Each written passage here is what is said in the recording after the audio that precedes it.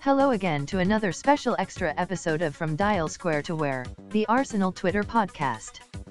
This is a very interesting episode made up of my appearances on the brilliant fans phone in by Harry Simu.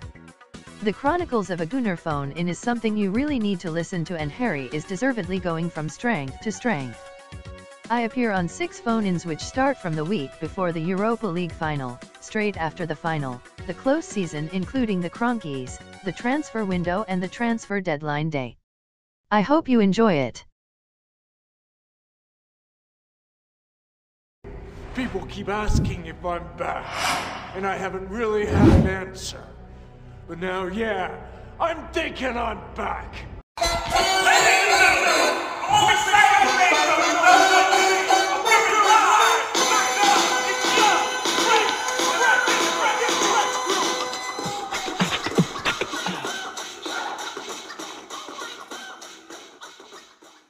From Dial Square to Where is proud to have Gooners vs Cancer as its charity sponsor for the season. Set up by the Gooners podcast, it is a brilliant charity raising money for leukemia and lymphoma research. Please help me to help them reach their fundraising goal by visiting goonersversuscancer.com and see how to donate or bid for some great Gooner merchandise. Thank you.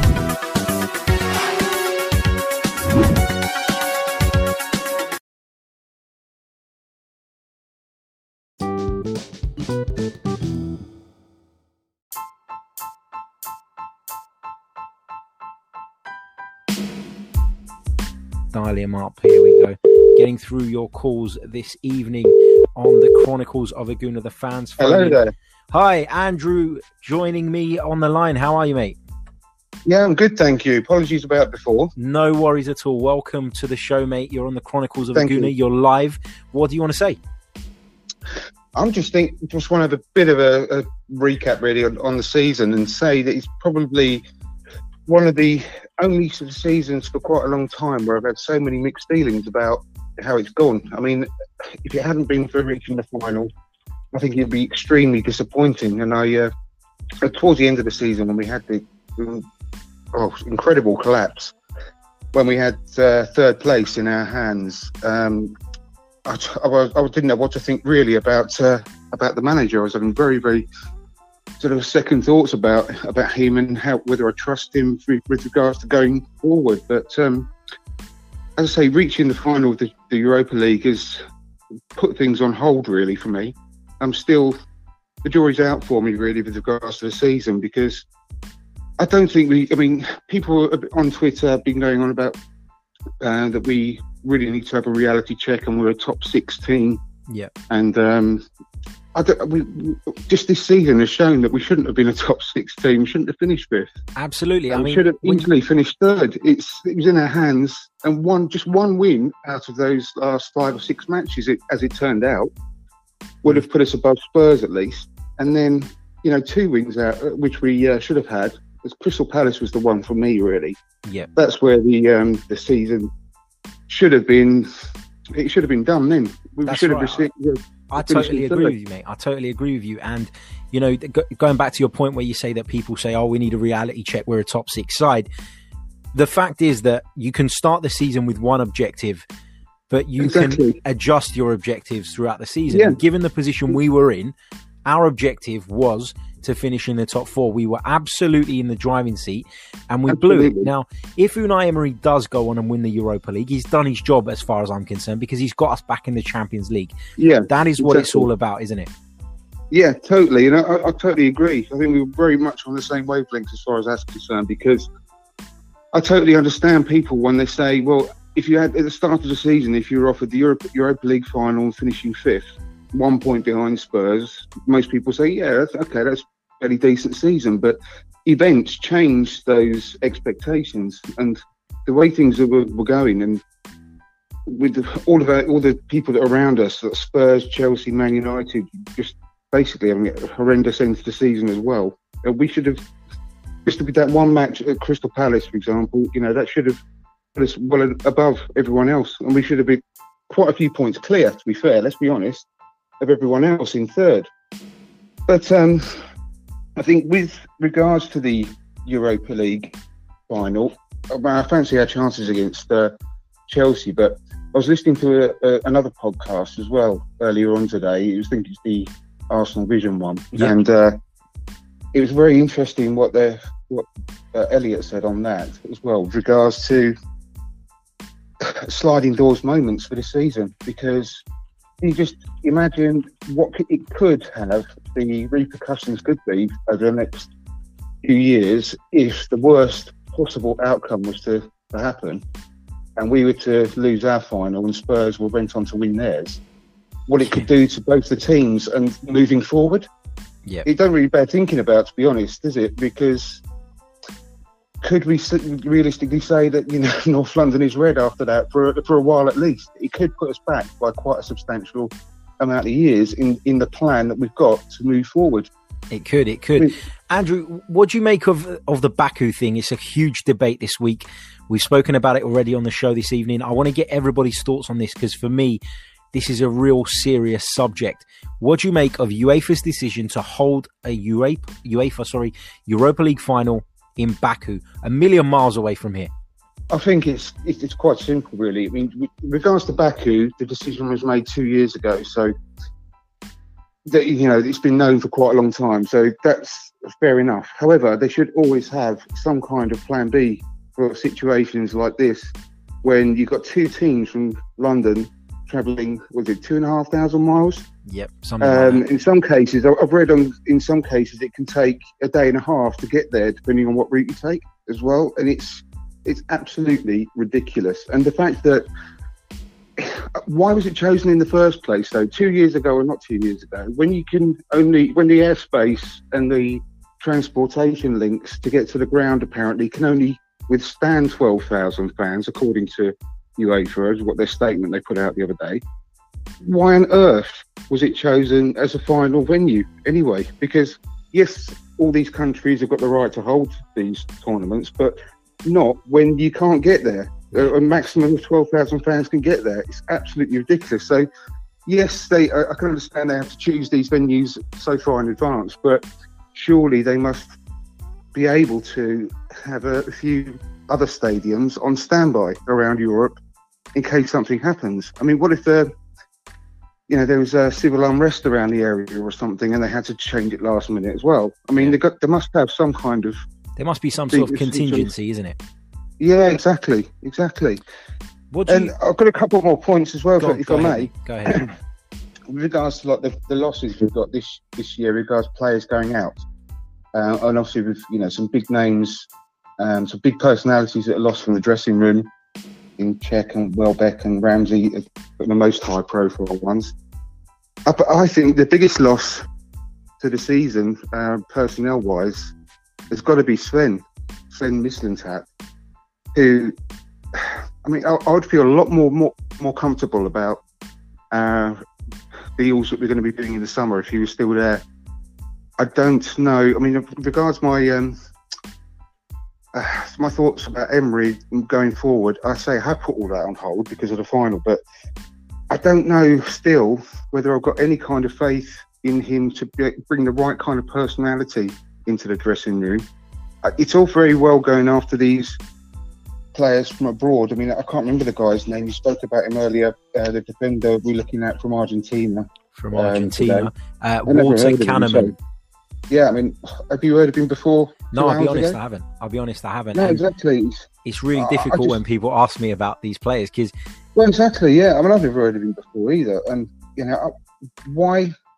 It just frustrates me when there's so many good players, Premier League ready, that are, you know, in teams that are sort of below the top six or below, or even top championship quality players. I think we're just too snobbish about bringing this type of player in. And I think there's so many players on our doorstep that we could bring in, who we could put immediately into the first team, hit the ground running. And yes, you may pay, you know, £2 or £3 million more or whatever it may be for players like that. But I think there's so many good players that we could actually go for. I mean, let's be fair. We could have like half of the Leicester team, half of the Wolves team, walk straight into our team, if we're honest right now. Yeah. And I mean, they wouldn't let all these players go, of course. But, you know, if we would just went all out to get someone like like a Ben Chilwell at left back, we've got Wan-Bissaka at right back. I'm really not into Zaha, that sort of prices that were being quoted on Twitter at the moment. I don't think that's really overpriced. It is. But there's other players like James Maddison and Yuri Tillemans who've been playing for Leicester. I think they're absolutely fantastic players that I'd go for above Zaha just because of the age as well. But the way that they've performed this year, it's been fantastic. I mean, I know that Tillemans only came in January. I think last time I looked, I think he had about 12 appearances this season, but he looks like the real deal. And, there's so many other options rather than going for these, always thinking that we have to go abroad and bring players in. But it's just more of a risk than if you do buy someone from the Premier League. I don't know what your thoughts are on that. I totally agree. I think the reason they do it, though, is because the inflated transfer fees when buying between Premier League clubs. I think that's a real problem. And I think that's what puts Arsenal in particular off of doing deals like that. But I totally take your points. I think there's some great points there. Andrew, thank you very much. And we hope to speak to you again very soon. Yeah, likewise. Thank you very much for your time. Cheers. Cheers, mate. Right, bye-bye. All right, that was Andrew on the line. Apologies, Andrew. I cut you off a little bit suddenly there. Sorry. Got a little bit trigger happy with the button.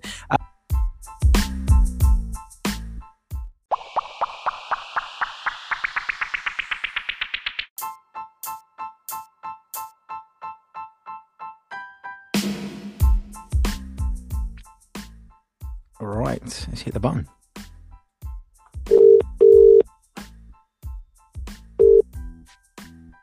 Hi there, Harry. Hi there, mate. Welcome to the Chronicles of a Gooner. Introduce yourself. Oh, yeah, my name's Andrew Armistead from Hinckley. How you doing, mate? Andrew the Hinckley Gooner on Twitter. Lovely. How you doing, mate? You all right? Yeah, I'm very good, thank you. How are you? Good. Not too bad, not too bad. Just chilling out and taking you guys' calls, of course. What do you want to say, Not doing mate? much chilling out at the moment, yeah. Yeah, exactly. But, well, I mean, from what it's worth, just briefly, I've completely changed my mind, really, about the old Baku final situation. I think, well, it's not going to happen, put it that way, but I think we should have boycotted and really, really tried to get Chelsea's buy-in on that. I think looked into a lot of the situation that's going on out there and with the country and so forth, and there's a lot of really, really dark, murky things that's happening over there. And God only knows really what went on really with the UEFA's decision to have the final there in the first place. That doesn't even bear thinking about either as well. But yeah, I really think that we should have taken the moral stance on it with regards to the whole situation with Mkhitaryan, etc. I mean, I personally want Mkhitaryan to hopefully sort of depart over the summer. I don't think he's going to really add us any benefits moving forward. He hasn't had a very good season, but that's by the by. Initially, I thought, well, we should be really, with this match being one of the most important matches I think we've had in God knows how many years, and what it could actually mean to. I think this match is actually more important than the Champions League final was, 13 years ago, because we've got what it means to our club now. Yeah, I mean, at that particular time then, it would have been absolutely amazing. Don't get me wrong, it would have been the best night we've ever had as a club. But I think this is more important in what it means. Absolutely. And I thought it's initially, there's no way we can not play this match because it means that much to us. But I honestly think that we should have boycotted it. But with regards to Cech playing, I just honestly cannot understand why we would play him now. I mean, I've had a few conversations on Twitter and a few debates on it, and I think in any other industry, football is just weird. In any, it's just got its own little world, and in any other industry, if someone was leaving to go to a competitor, in a business, they'll just put him on gardening leave immediately. Exactly, gardening leave all the way. I mean, everyone's saying, he's a model professional, blah, blah. I've got no doubting about that, but can you honestly trust anyone 100%? I mean, subconsciously even, going on in his head. I mean, if you think about it logically as well, he's going to be joining them, after the match. He's going to be going over there, and I don't know what his exact title is going to be. director of football or whatever, but he's going to want to be joining a team that's in the Champions League, isn't he? Rather than leaving a team that's in the Champions League to one that's in the Europa League. That's right. I mean, it's all going to be going on in his head. I mean, Andrew, from my perspective, and I said this on yesterday's podcast, I can't get my head around. I agree with you. I don't know why you would play him now. I maybe wouldn't have played him anyway, bearing in mind that I don't think he's the best keeper at our club. Absolutely. Number one. But number two, now that this has happened, in my eyes, there is no way you can play him. And when I probably search my soul deeply and think about this properly, I probably agree with those who say that Petr Cech is a good professional and he's not going to throw the ball in his own net or anything like that. But can you imagine the reaction if he made a mistake in this final? Can you imagine the backlash from that? I know, but he won't care. So that's the thing. I honestly don't think I honestly think he's a model professional. He won't want to do anything wrong. Obviously, he's going to want to try and do his best in the game, but there's got to be some kind of, like I say, subconscious mental issues going on in his head. Looking at across the field at the players that he's going to be sort of working with from next season onwards, and it's just weird. This is a weird situation, and what really annoyed me and what I find really unprofessional is that it was announced when it was. Well, it was leaked. There's no way it? Well, was it? I mean, who leaked it? I mean, do we know? No, it's just still hypothetical. Well, no one knows that it's leaked. Neither club have come out and said anything about it. Petr Cech hasn't said anything about it, so you can only assume that someone somewhere along the line has told the wrong person how to slip of the tongue, and now we're in this situation. Well, it's just, I think the whole situation is really messed up, and I can't believe he shouldn't be with the team in the training camp at the moment, wherever they are as it stands at the moment. He should just not be there, and it's just a weird, it's a strange situation. I mean, can you imagine as well? I mean, this is again, a bit of a strange scenario, but it goes to penalties. Yeah. And like the first 8-9 penalties go in, and he's got to take one. I mean, it could happen. You never know. It could. Going on to that, who would you choose to take 5 penalties if it went to penalties out of our squad now? Oh, that is a tough one. Definitely Lacazette. Definitely Lacazette. I'd probably, this might be some surprise to some. I'd probably let Kolasinac take one. I'll get him to take the last one. Yeah, if I'm honest. Why not? Yeah, I think it's important to start well. Get your best ones on first. I don't understand people leaving their best penalty. Yeah, because you might not even get to the last penalty. Exactly. So yeah, you've got to get him in. I'd go Lacazette. I'd probably go Kolasinac. I'd probably give one to Granit Xhaka. I know a lot of people don't like him, but I think he would just smash it in. Agreed. I'd probably give one to Aubameyang, even though I'm a bit iffy on his penalties after that one at Wembley. Probably give one to Mesut Ozil if he's playing. Yeah, me too. And I think you've chosen all mine. Yeah, I mean the last one. I probably would have said Mkhitaryan, but he's not going to play. So no, tricky one. It depends whether Monreal's going to be playing. I put a bit of faith in him as well. Yeah, experienced head. Don't disagree. I'd go Aubameyang first, then and then I'd probably go Ozil. Yep. Let him earn his money and hopefully his last match. And then I'll go Xhaka. And then, like you said, I'd go Kolasinac last one. I think he's probably got this, I don't know, probably him and Socrates probably got the strongest mental, sort of warriorness going on about them, if you know what I mean. And I think they'll just literally take the roof and the net off. Absolutely. The last one. Andrew, one other thing I wanted to pick your brain on while I've got you on the line. Did you see Raul and Vinay's interview this week, the 2 parts? Have you seen it, first of all? No, I haven't had a chance yet. I've read all the extracts, though, on Twitter. Yeah. And it's just, again, someone summed it up, and I can't sum it up any better. But it was announced that we've got all our plans are in place for the summer transfers, etc. at 4:00. And I think he said it was something like 5:45. Emails all come out to all the season ticket holders to renew the season tickets. Yeah. I mean, read into that what you want to. I mean, that. I guess we should be used to that by now. We should know that that's coming as fans. Exactly. Yeah. And this time of the season inevitably brings transfer rumours. So when people say, oh, you know, they've said this, said that, and now the season ticket renewals come out, I'm kind of a bit like, well, what do you expect? It is the end of the season. The transfer window is going to open, and naturally that's what we're going to be talking about. So for me, that's not really that big of an issue, but I can understand why some people feel it's a bit of a kick in the teeth. I mean, I mean, what did you actually get out of the conversation? And there's nothing really. I mean, just briefly, I'll tell you just briefly, because I am going to do a video on this as well. But just briefly, what I got out of this is that Vinay is a fantastic corporate finance man. You know, I've worked in finance in the city, and he's exactly what you'd expect from a managing director sort of person. The way he talks, the way he comes across, he's perfect for that role.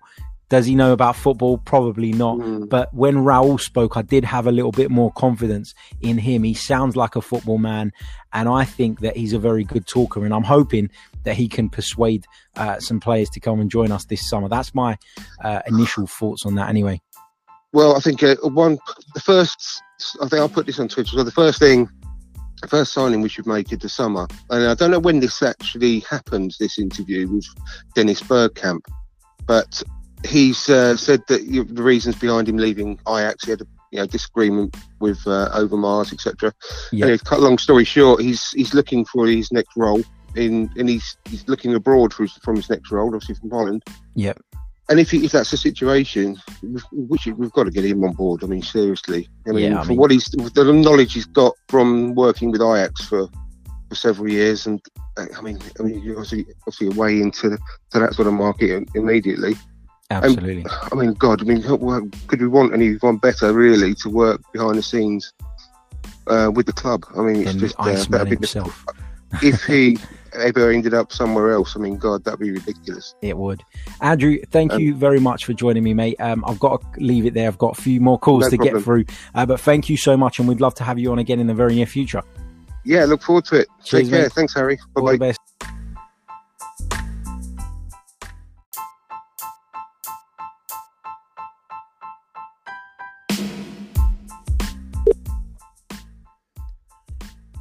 Hi, Harry. Good evening, mate. Welcome to the Chronicles of a Gooner. What's your name and where are you contacting us from? It's Andrew Armistead from Hinckley. Welcome back to the show, mate. How are you? What do you want to say? Oh, well, I mean, I don't think I've ever felt as bad after a game in all of my time that I've been following Arsenal, to be honest, after yesterday. I'm going to calm down a bit now. But I'm going to echo a few points. I'll go through a few points pretty quick because I know they've been discussed already this evening, but Emery, I personally, I've never taken to him all season. I've mentioned it a few times. It's not a new thing for me. Similar to yourself, I've been going on about it for a few months. I've not seen anything in him, apart from a few flashes where the team have performed this season. I just think he's just ain't got it. He's not earning his wage, Harry. He's earning a lot of money each year. And managers, you pay the top managers around Europe because of what they can do during a game, how they can motivate their players and get the best out of players. And although we've done it a few times this season, it's not enough.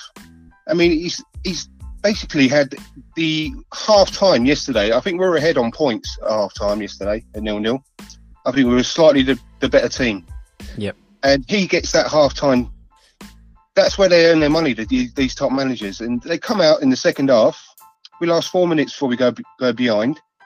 I mean, Kos has been overall he's been a good defender for us. No one can argue with that. But he makes so many mistakes as well. I mean, he makes similar mistakes in certain cases that Mustafi gets absolutely slaughtered for.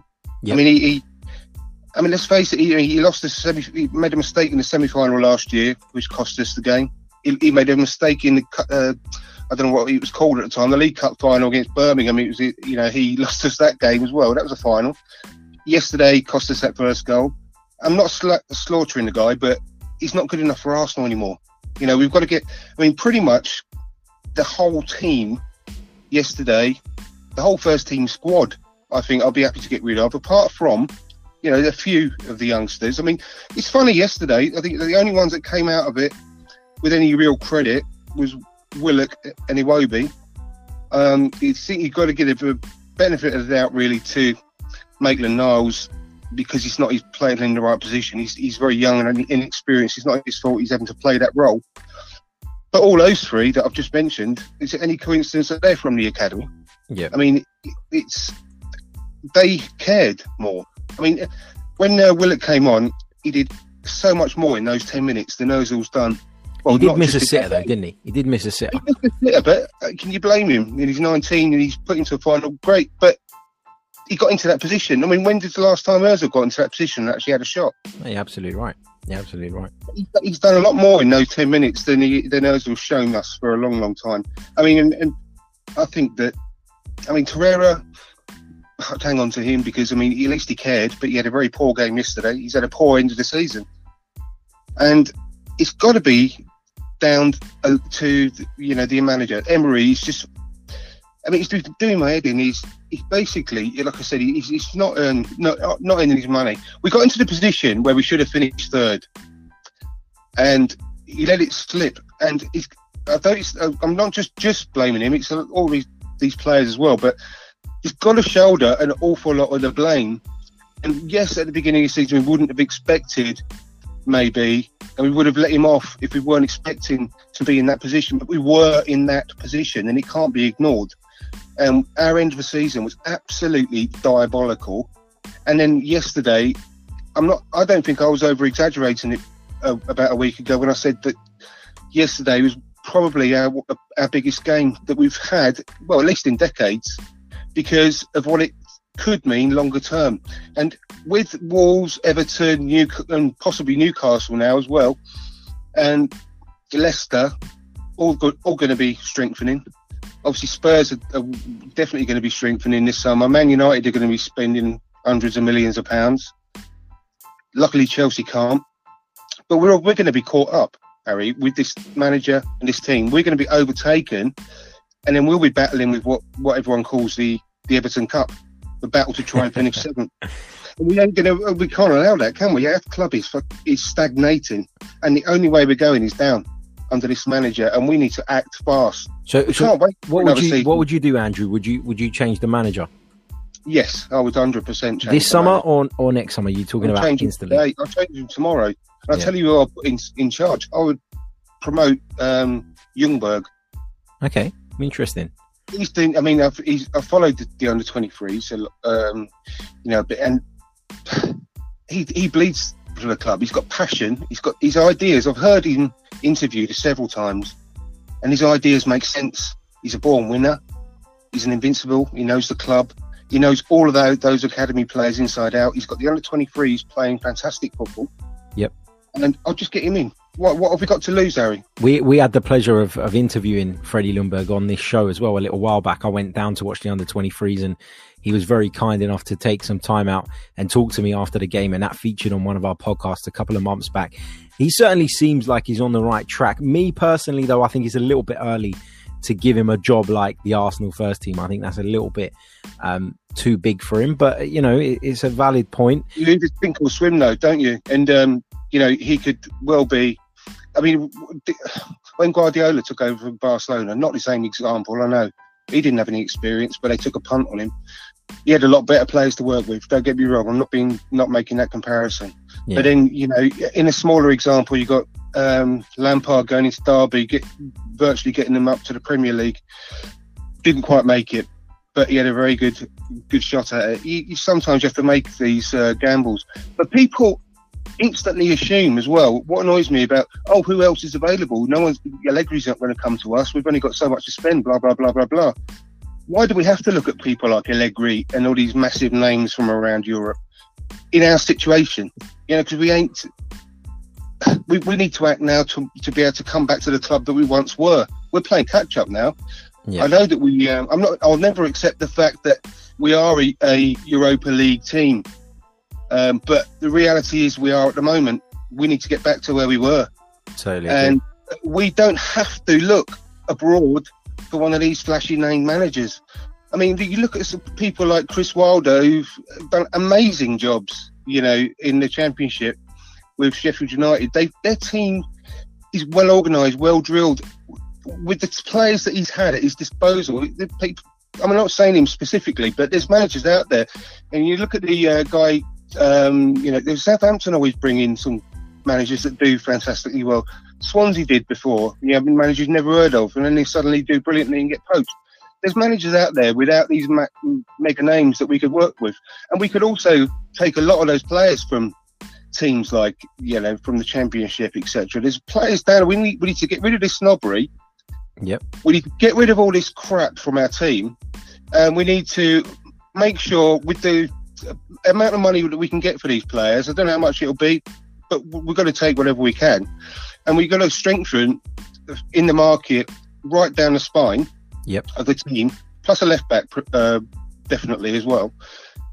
And then we can flood out the rest of the wide areas. And we'll hopefully keep our two forwards. I wouldn't want to get rid of them in a million years, but we can't replace those goals overnight. That's right. With the rest of the squad, we've got so many good youngsters that we can just try and work with and to fill out the rest of the squad.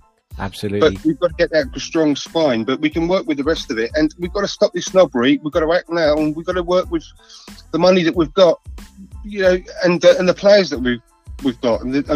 But I think the players that we bring in to strengthen the spine through the team, I really do think we should look at, players that are currently plying their trade in this country. I know they ain't cheap, but we need players that can work now. Okay, so your answer is to look closer to home. Andrew, 100%. Go ahead. Final point. Go ahead, mate.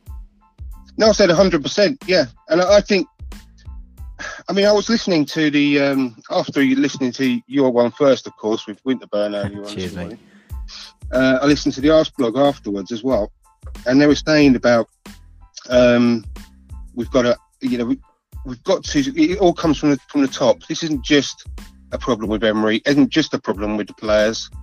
It's the person that owns the club now as well. And they gave the example of Liverpool of a few years ago, and they were in exactly the same position as ourselves. And the Liverpool fans, same as us, they were absolutely fuming about the ownership of the club rather, and they did something about it in the end. And they stamped their feet and shouted louder, and it got louder and louder over a period of time until they got their way. Yep. And the owners did sell the club, and they said, well, we need to do something like that, but we're Arsenal and we don't really do things like that. We're a little bit more timid. Who's going to do something like that? Well, I thought, fuck it, and I did it, and I've set up a petition online. Yep. With that minute, and I've got it up and running, and hopefully, a lot of your listeners and the followers I've got on Twitter will sign that petition. I'm not stupid, and I ain't going to get the Cronkies out of the club by doing that. But it's a little start. It's a baby step. Yep. To start something, so that we, as the fans, can actually get our voices heard, and they can start listening to us for once, saying that we aren't happy with the way the club's being run. Yep. And we've got to do something to move this thing forward before we start getting worse and worse. And we can't wait for next season. We can't give him another summer. I don't trust him to get the right players. There's something wrong there, the way he can't motivate this team. Mm-hmm. Great stuff, Andrew. Thank you so much for joining us. And guys, head over and sign his petition. I'm sure he'll put the link in the chat if you don't mind, Andrew, and we'll get as many signatures on there as we possibly can. Thanks again, mate, and we'll speak again soon. Cheers, Harry. Take care. Cheers. Bye-bye. That was Andrew from Hinckley. Let's move on to our next caller.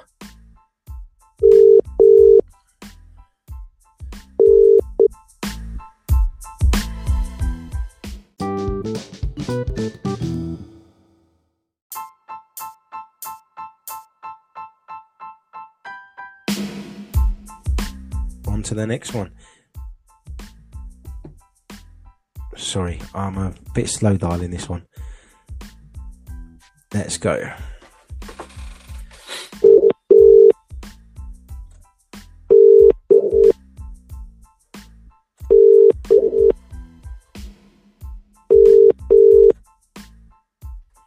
Good evening, Hello. mate. Good evening. Welcome to the Chronicles of a Gooner, mate. What's your name and where are we talking to you from?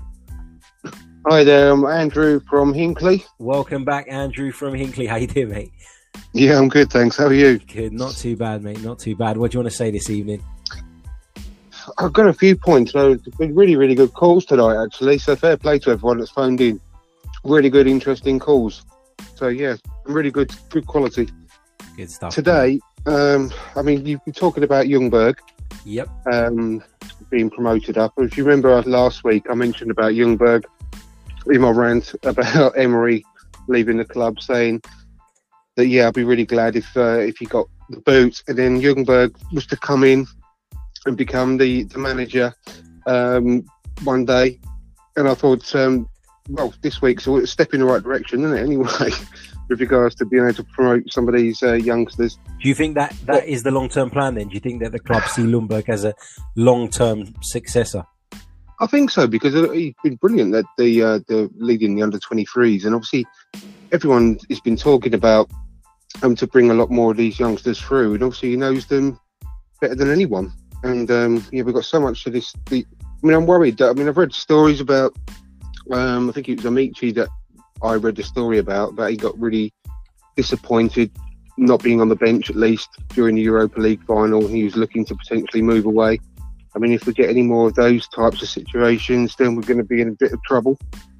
And none of us want that. I think, we've got a few that we should bring in. Someone called in earlier and talked about Liverpool as well. Yep. And, Liverpool, let's not... This season, everyone's been going, we'll never catch Liverpool, we'll never catch Man City. We're miles away from those two clubs. And of course we are this season. But don't forget, last season, Liverpool were fourth, 25 points behind Man City. And they ended up just 1 point behind them this season. They clawed back those 24 points. Yep. And I think, realistically, obviously it's not going to happen overnight.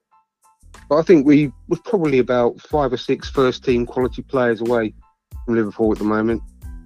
And realistically, we're not going to get that. Think about the investment you'd need, though, Andrew, to get exactly 5 or 6 top quality first team players. We're talking about hundreds. That's of millions. What I was going to say. Yeah, that's what I was going to say. We ain't going to do it overnight. We're going to have to do that over several transfer windows.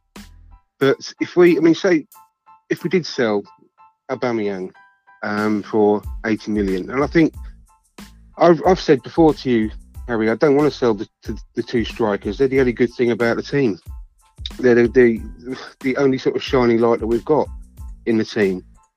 But if we did realistically get an offer of 80 million, we would seriously have to think about it, because we could do a lot of good with that 80 million pounds. We haven't got any other players we can get anywhere near that sort of money for, really.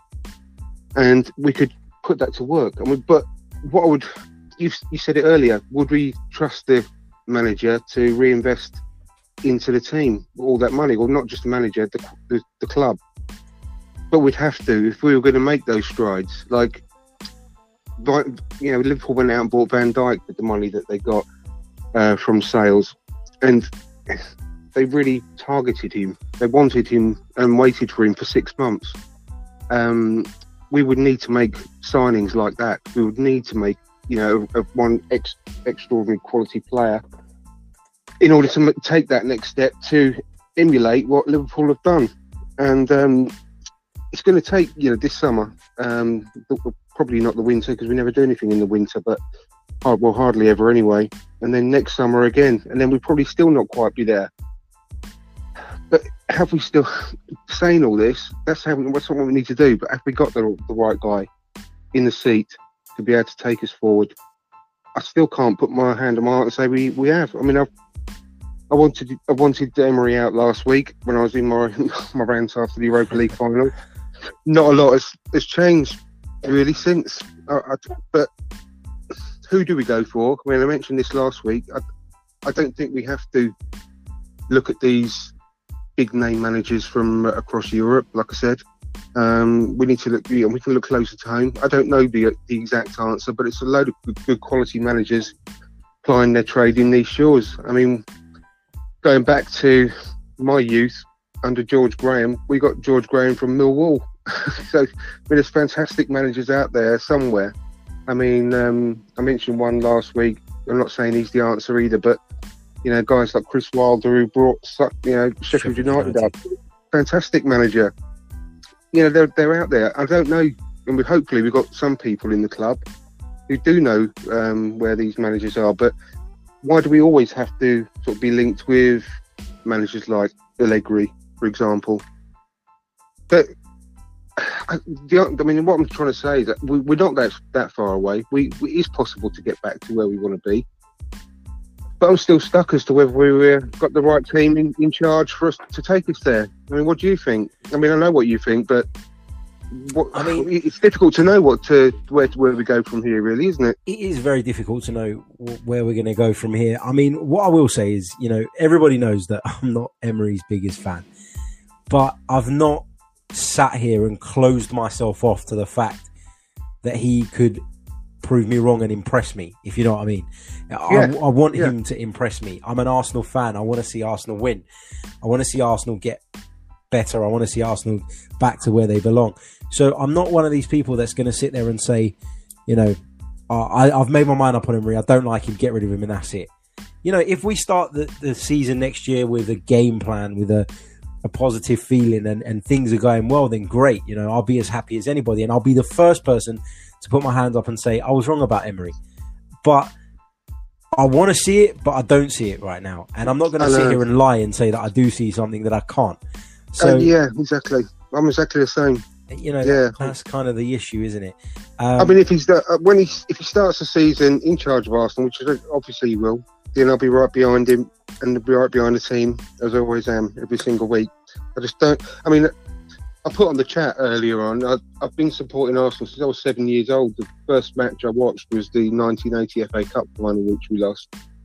And been through an awful lot of seasons, but I think last season was one of the most disappointing I've ever had as an Arsenal fan, because of the broken hope that we had after getting rid of Wenger, getting a new start, and really hoping that things are going to change for the positive, and getting to the stage at once during the season towards the end where we were in that position where we could really see progress, and then the collapse at the end of that season, it's just, I mean, it takes the wind out of your sails. It does. And it does. we had so many lifelines, and we just sank to the bottom of the ocean instead of grabbing hold of one of them. No, and and then the final, getting to the final, that was another lifeline at the end of the season, and then to get absolutely smashed. Second half, after being the best team in the first half on points, not money marginally, but we're still winning at half time 0-0. I've probably ahead on points, and to get capitulated like that in the second half was just absolutely demoralising. Yep, and embarrassing. Yeah, it was totally embarrassing.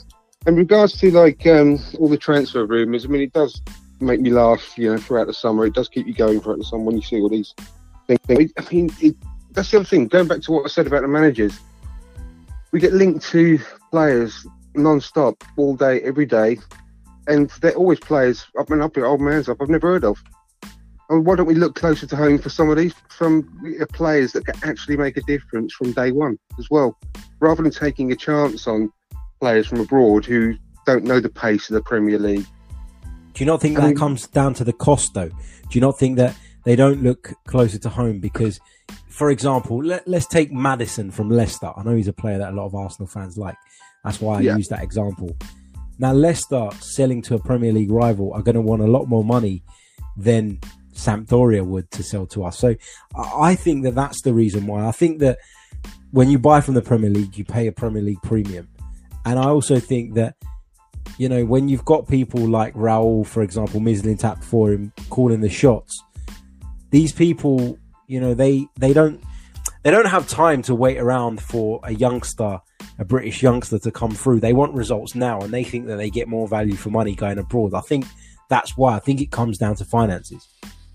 Well, I would prefer, as a business owner, to spend more and get results instantly than spending less and hoping that after 12 months after buying that player, he's still going to come good, like Mesut Ozil. We've waited 6 years for him to come good, and he never has. So I'd rather spend a bit more and get a player that's proven within the Premier League at the right age, like Maddison. Yeah. Spending 60 million, and then rather than spending 40 million abroad for someone else, only for him to never get to the pace of the Premier League. and get homesick after 12 months. Yeah, To be no, perfectly honest. some great points. Andrew, going to have to leave it there, but thank you so much, mate, and some great points as always. No problem. Cheers, Harry. Take care, mate. All the best. Mind the gap. Mind the gap.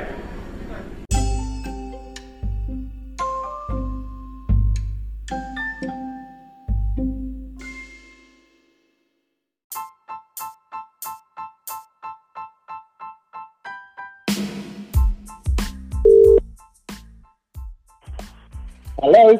Good evening, mate. Welcome back to the Chronicles of a Gooner. Andrew, how you doing? I'm very well, thanks. How are you, Harry? Not too bad, mate. Not too bad. What do you want to say this evening? I see your Stan Kroenke petition is getting some traction online. Yeah, well, hopefully. I mean, briefly, I wasn't going to talk about that, but I'll briefly explain my reasons for wanting him out. It's not because I physically loathe and hate the man. I mean, the main reason is I can't see anything other than stagnation will be the same. We won't move up. We'll just either stay the same or be going down the league under his stewardship.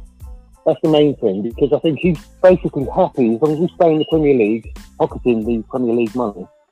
And I think that's the main thing with him. I don't think he's got any ambitions any higher than that. He's not the sort of person that wants to use the club as a real-life football manager, like the owners of Man City, for example, and win everything that he can. I just think he's happy with the way things are.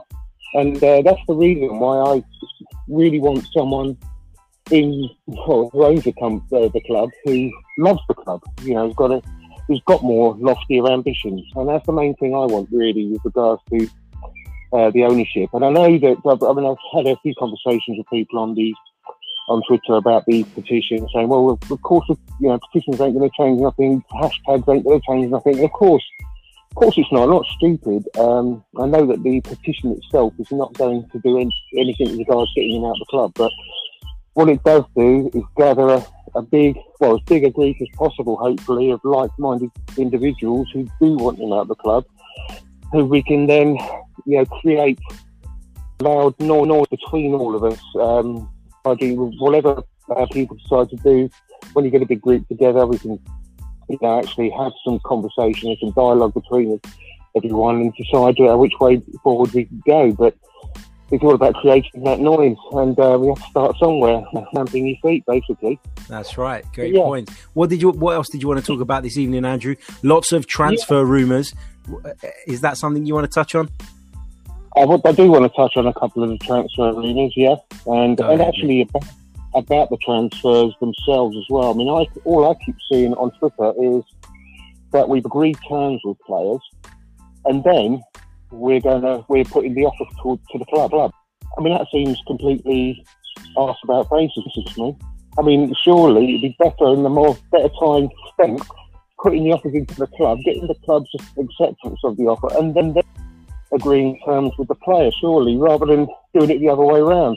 I mean, you can't believe anything you read on Twitter, obviously, but if that's the case, then I don't understand why we do it that way around, because if you have agreed terms with the player, and then the club, know that you've agreed terms with the player, then what they're going to do, if they've got any sense, they're going to shove an extra few £1 million on the price, because you're stuck then, because you've agreed terms with the player.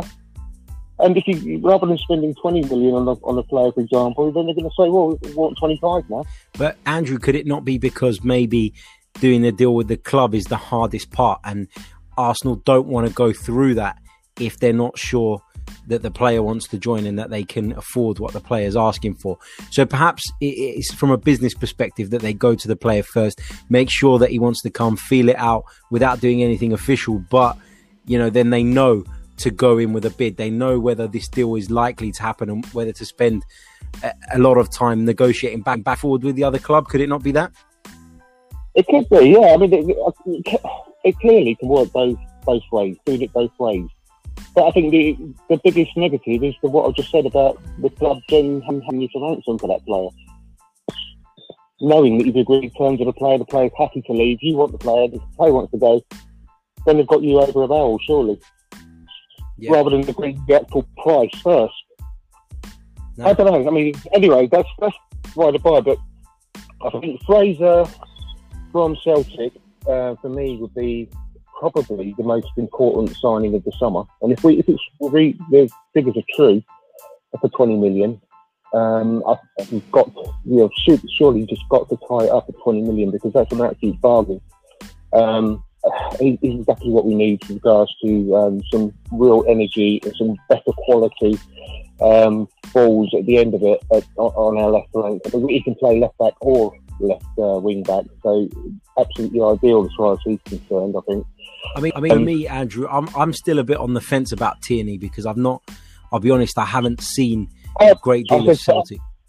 I said Fraser, didn't I? I meant Tierney, of course. Sorry. Yeah, no, that's all right. I gathered that. Don't worry. That's why I said Tierney. But for me, I'm still on the fence about him, because, I mean, how many Celtic games have I watched this season? Probably one. So, judging by YouTube reels, I guess, and what people say. I've listened to basically I work on my own all day. Bit of a sad, I know, but I work on my own all day. So I listen to podcasts all day.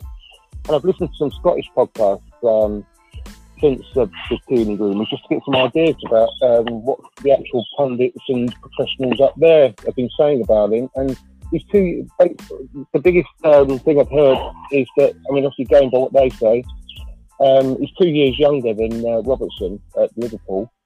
And on a few occasions, it's a very close thing between the Scottish fans and the pundits about who's the best player. But at his age, 2 years younger, they're saying basically that he's a very similar player, but he's his age, he's better than Robertson was 2 years ago. Now, obviously, he's been with Klopp since then. So that's a big statement, isn't it? Vastly improved him, but I mean, even if, to be fair, if he ends up being 75% of the player Robertson is, then I'm excited about that, to be perfectly honest.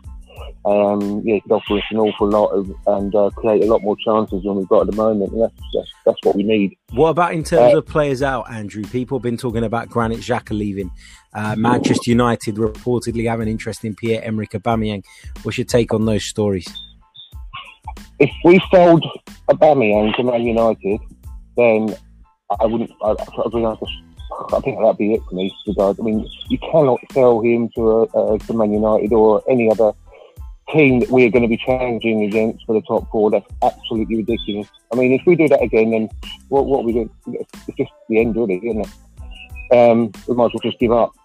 I mean, if we're going to sell him, I don't want to sell either of our forwards. But if we do have to sell one of them, it has to be Aubameyang because of his age, etc. But he's got to sell it abroad, as simple as that, not to any club in England. It was the suicide again, like we did with Van Persie, and he went off there and he won Man United the league that season.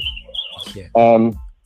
One other thing I wanted to say quickly, I know you're probably being pushed for time, but I can't see any reason why in the early rounds of the Europa League and in the early rounds of the cup competitions next season, why Steve Bold can't take the under-23s team and go and play those games. It's a win-win situation. The Emery in the first team to stay behind and obviously rest for those games, putting an end to the problem playing Thursdays and the weekends. There's got to be some sort of rule, though, isn't there, that prevents that? Surely you have to register a squad of players. But I can't see one at the moment. You can change your, as far as I can see, you can change your squad to a certain extent in the latter part of in the knockout rounds. You can actually add and change a few players. That's what I've seen. In case you get, you lose players in the January window, or you get players that are of late season injuries, you can actually add and take away a few players out of the name. That's a really interesting one. And those of you who are watching, what do you think about that? Let us know in the chat. There's an interesting debate going on about Unai Emery in the chat, which I'll come on to in a moment. But Andrew, thank you so much for joining me, mate. Always appreciate your calls. Great points as always. And we'll speak to you soon. And hopefully you join us for the rest of the show in the chat. Yes, I will do. Yes, definitely. You caught me on the hop. I wasn't expecting your call so early. So yes, I'll join it straight away, mate. Brilliant. Lovely. Great stuff, mate. Speak to you soon. Cheers. Thanks a lot, Harry. Take care. Bye-bye. Bye-bye. That was Andrew, a regular caller. Great gentleman with some great points as always. Let's have a look at the chat. Let's go over to the chat. Lots of interesting comments coming through in there. There's a bit of an Unai Emery debate going on at the moment. Rinat Sahab says that he's not been too impressed with Unai Emery. What did he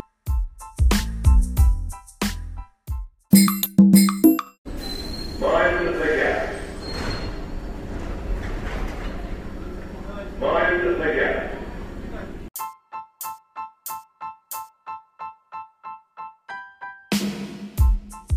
Right, let's move on to caller number 2. Here we go. Let's hit the button.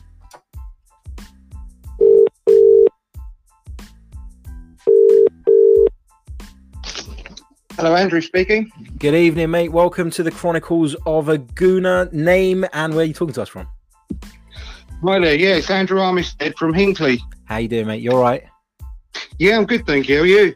Good. Yeah, not too bad, mate. Welcome back to the show. What do you want to say this evening? Well, say there's not much going on, really, is there? I don't know what we're going to talk about, to be honest. It's been a bit quiet, hasn't it, regarding Arsenal news lately? Absolutely. We're struggling for topics, aren't we? Really badly. To be fair, I mean, I think it's been an incredible transfer window, far exceeding any kind of expectations that I had personally. I'm really, really happy with it. It's been fantastic. Today's incomings, I'm really positive about David Luiz. I think it's a really, really shrewd bit of business, to be honest, for 8 million quid. And he more than going to be comfortable to see us through till next summer when we've got Saliba, who I still don't think he's going to be ready to go immediately into the first team then anyway. But I wouldn't be surprised if behind the scenes we're already set the wheels in motion to get maybe either Upamecano or Umtiti either in January or next summer already. I mean, you wouldn't be surprised about anything really, would you, with the way things have gone this summer?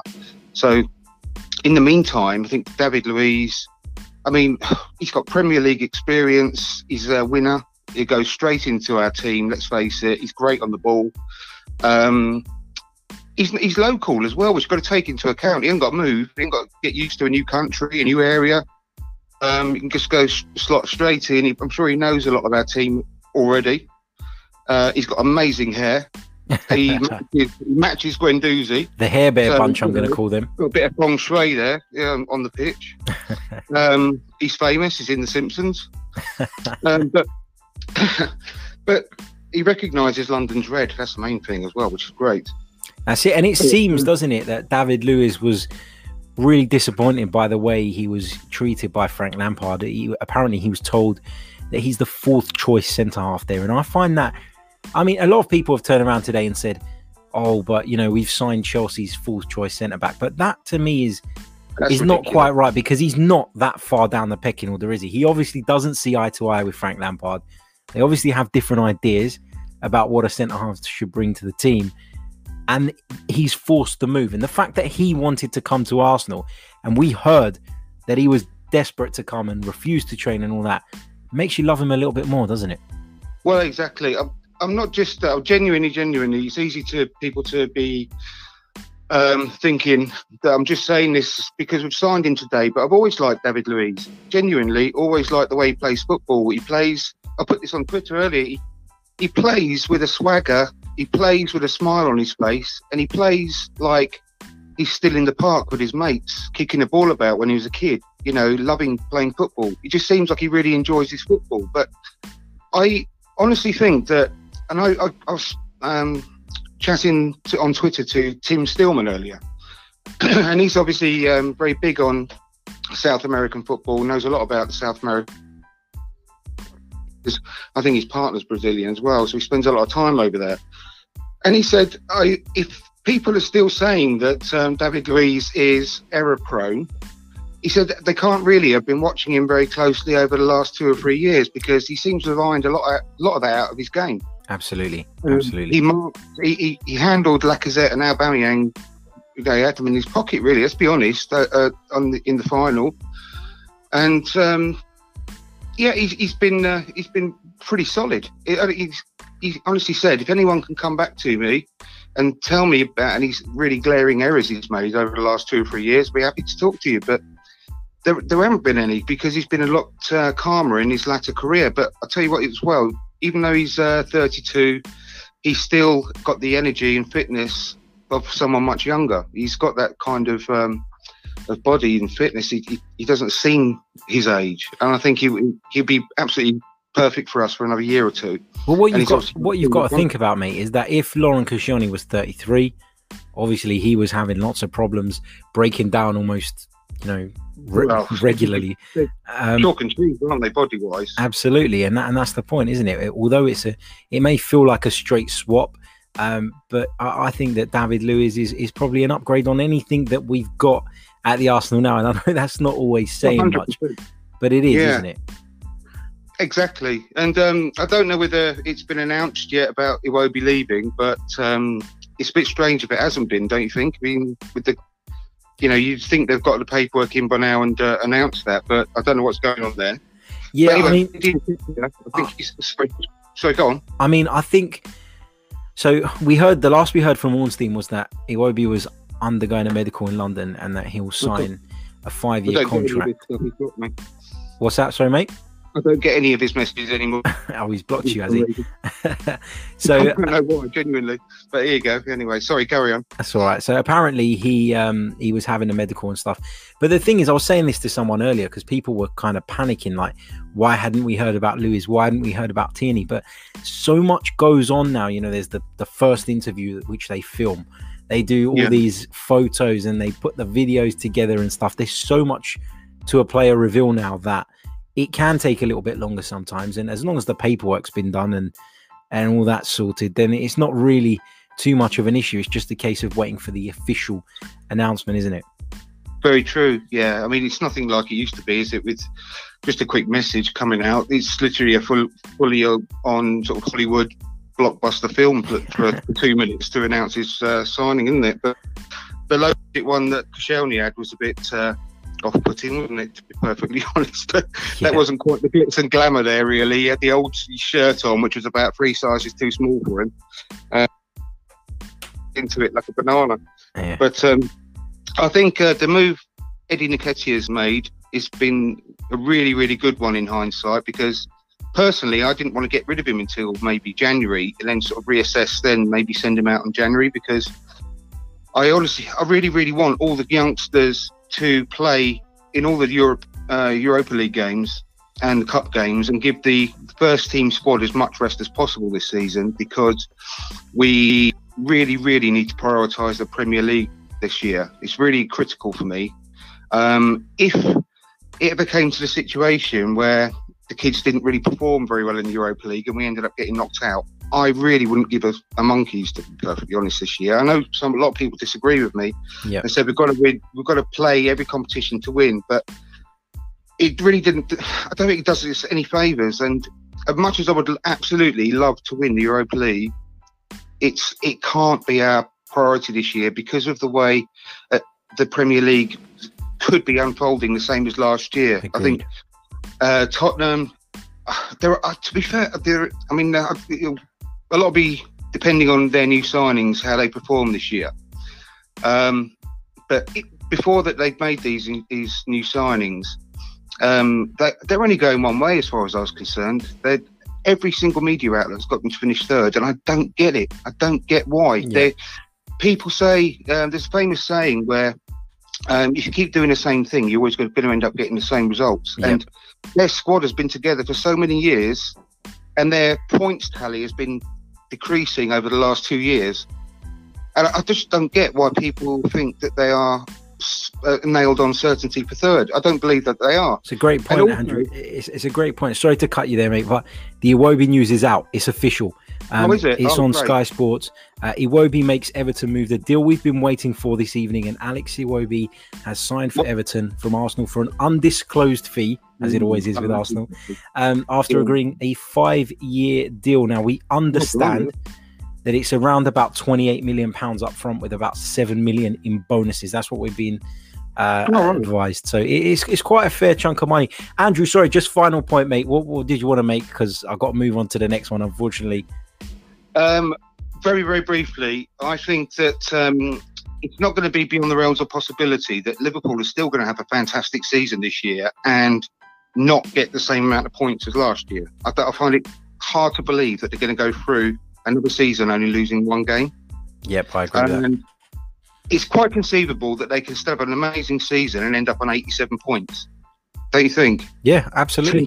10 points less than last season. So very briefly, that would mean that the way things finished last year would be 15 points behind them. And I think that the improvements we've made in the squad are more than capable of winning 5 more matches than we did last season. Okay. Great stuff, mate. Thank you so much, mate.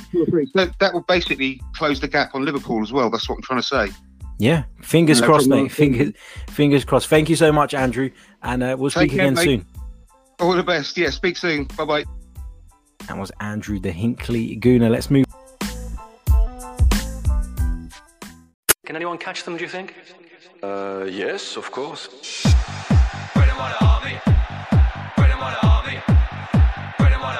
Yeah, unbelievable. We didn't expect that.